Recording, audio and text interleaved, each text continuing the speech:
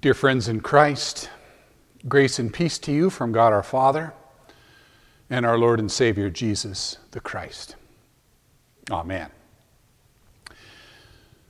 So to be perfectly honest, I have to admit that the season of Advent can be a little weird sometimes. As much as I love the season of Advent, and I truly do, it's a wonderful and important season, Advent's a pretty weird time of the church year. On the one hand, it's this season in which we prepare to celebrate Christmas. And there's no doubt about that.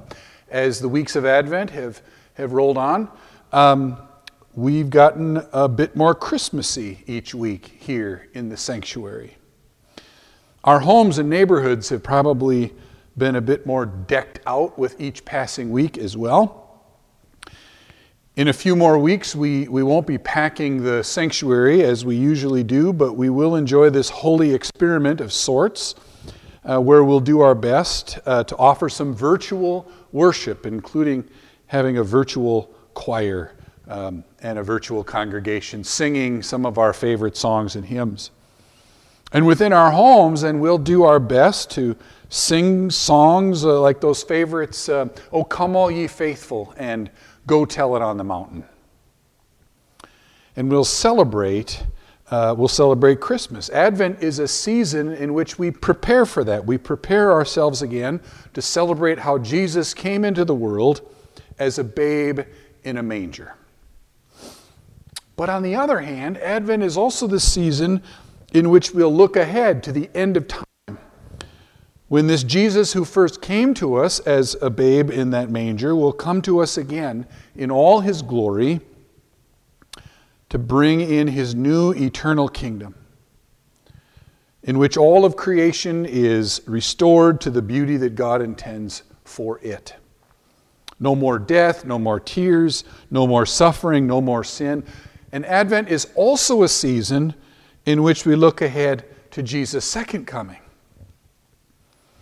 And on this third Sunday in Advent, we really see that tension, right? We've got trees and wreaths and other signs of Christmas all around us, but at the same time, our gospel reading from John features John the Baptist, already born, already grown up, pointing to a Jesus, clearly already born, already grown up, starting his earthly ministry. That's not much of a Christmas story. It doesn't even prepare us for a Christmas story. We also get a reading from Paul's letter to the Thessalonians. What most New Testament scholars agree is the oldest book in the New Testament.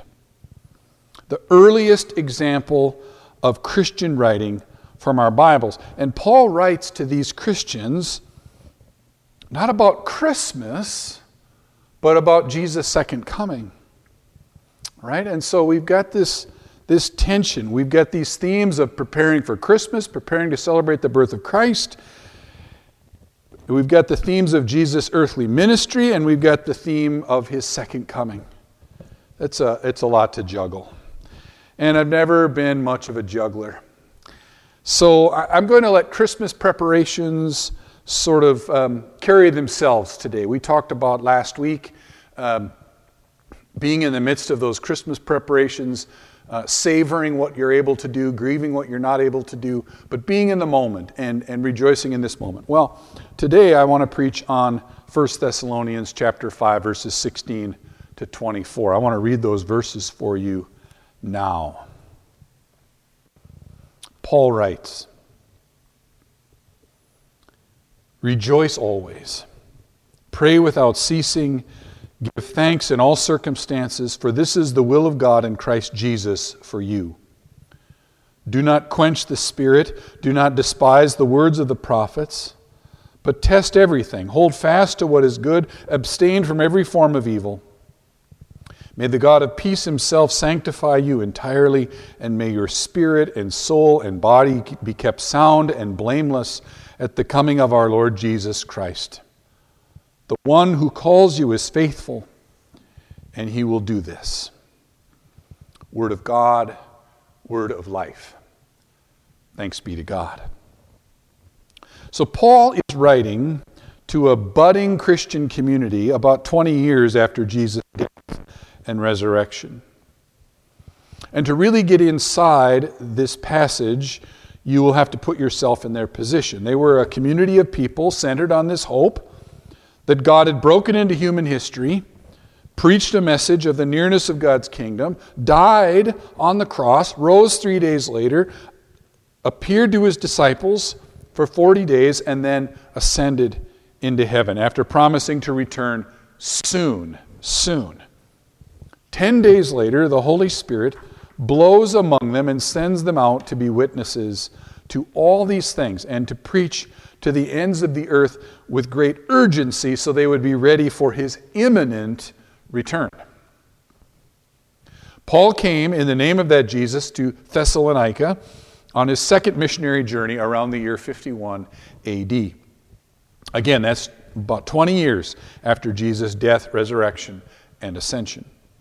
And Paul told these residents of Thessalonica about Jesus, about God's power breaking forth in Jesus.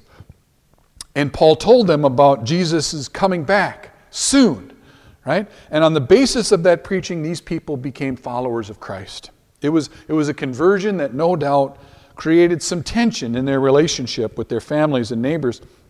But they were convinced that they were being faithful to God, and so they had hope. But after a few years, they grew tired of waiting for Jesus to come back. They were like a bride waiting at the altar, all dressed in white, flowers in hand, minister ready, witnesses in place, organist poised, ready to play, but no groom. And after a while, the waiting starts to eat at you. We ought to know something about that. Certainly in one sense, we've been waiting for God to move our world past this global pandemic for 9 months, right? But our waiting for Christ is way bigger than just the last 9 months. We're talking a couple millennia, right? But it hasn't been a year or two of waiting for us. As Christians in 2020, we've been waiting for about 2,000 years for Christ to make good on his promise to return and restore all of creation. 2,000 years for the end of death and trouble and chaos and sin. And we can grow so weary of waiting that we get complacent or faithless or tired. We look at the world, we wonder, why is God taking so long to come back, to send his son Jesus back and straighten this whole mess out? And so Paul writes to these wait-weary Christians in Thessalonica, and as he speaks to them, he's really speaking to us too. So what does Paul say? Well, he writes to them about waiting, about keeping their eyes on the final days. In fact, the entire 5th chapter of 1 Thessalonians, the final chapter in that letter, is about this very thing. Paul reminds them that Jesus is coming back. But exactly when is impossible to say. And most importantly, he calls them to live in such a way that they would want to be found when Jesus returns. Right? An event that will surprise them much like a thief in the night. We've all been caught doing things we're not proud of. Right? Have you ever been caught doing something you are proud of? Right? That's how Paul calls us to live. As our reading begins today, Paul has some very specific behaviors he's promoting to be caught doing. He says to them, rejoice always, pray without ceasing, give thanks in all circumstances. And at first that might seem a little unusual. On a list of things to be caught doing when Jesus returns, Paul talks first about prayer and thanksgiving. That seems odd to me, right? When Paul makes a list of what we ought to be caught doing when Christ returns, you'd think he would talk about what to avoid doing, avoiding immorality, avoiding lust and greed and stuff like that, right? And he does say avoid every kind of evil in this chapter, but it seems more like a throwaway line. The emphasis is on what we ought to be doing, and at the top of Paul's list is prayer and thanksgiving. Why? Well, maybe Paul is talking less about what we want to be caught doing and more about what we ought to be caught up in while we wait as people of faith. And so he calls us to prayer, right? Prayer of every kind, every shape, every form, and to do it in such a way that we get caught up in it, right? Well and good. Okay, pray without ceasing, but how do we do that? Well, our Lord has taught us a prayer we can use, the Lord's Prayer. And what a great discipline to pray that prayer throughout the day. Today is Youth Sunday, and I love sharing central truths about the Lord's Prayer with young people. And I also love talking about the Lord's Prayer with anyone who will listen as well. But when I teach the Lord's Prayer in confirmation, I talk about how this prayer begins with confidence as we call God our Father. And from the very beginning, we make this claim that God loves us as a Father and is ready to listen to our needs at all times. And then we continue to pray, right? Asking God to guide us and to help us use His name appropriately, to use us in ushering in His kingdom, to feed us and forgive us and protect us, right? What an experience that would be to enter into that prayer throughout the day. To be caught up in this place where God is truly our Father, where we believe in the coming of His kingdom, where we trust that we can and will be forgiven and be forgiving and bring healing and strength where there is struggle, sickness, and weakness. It's a beautiful prayer. Maybe a discipline you could take up in the season of Advent is to pray the Lord's Prayer at least once a day. Now, we're not obliged to pray the Lord's Prayer. We can utter any prayer. And whatever our prayer, we can be assured that God promises to listen to the concerns of our hearts, no matter what we pray for or how we pray. Prayer has this way of catching us in this place where we trust God completely, even if it's just for that moment, where we rehearse how it will be when Jesus comes again. But of course, that's just our individual prayer lives. And I commend to you that you would have rich and robust individual prayer lives. But we can and also should get caught up in community prayers too. Times when we as Christians gather together our hopes and our dreams for our world and for one another. To lift our prayers and have our prayers lift us. Now, I know we're not getting together physically in our sanctuary right now, but across the radio waves, across the internet, connected through YouTube and Facebook, through text messages, emails, phone calls, we continue to be God's church. And we join our prayers together time and time again. And we can also get caught up in prayer in our homes too. And to that end, let me emphasize once again the house church and household church resources that we have available right now. Let me emphasize the Advent devotional materials that are available on our church website.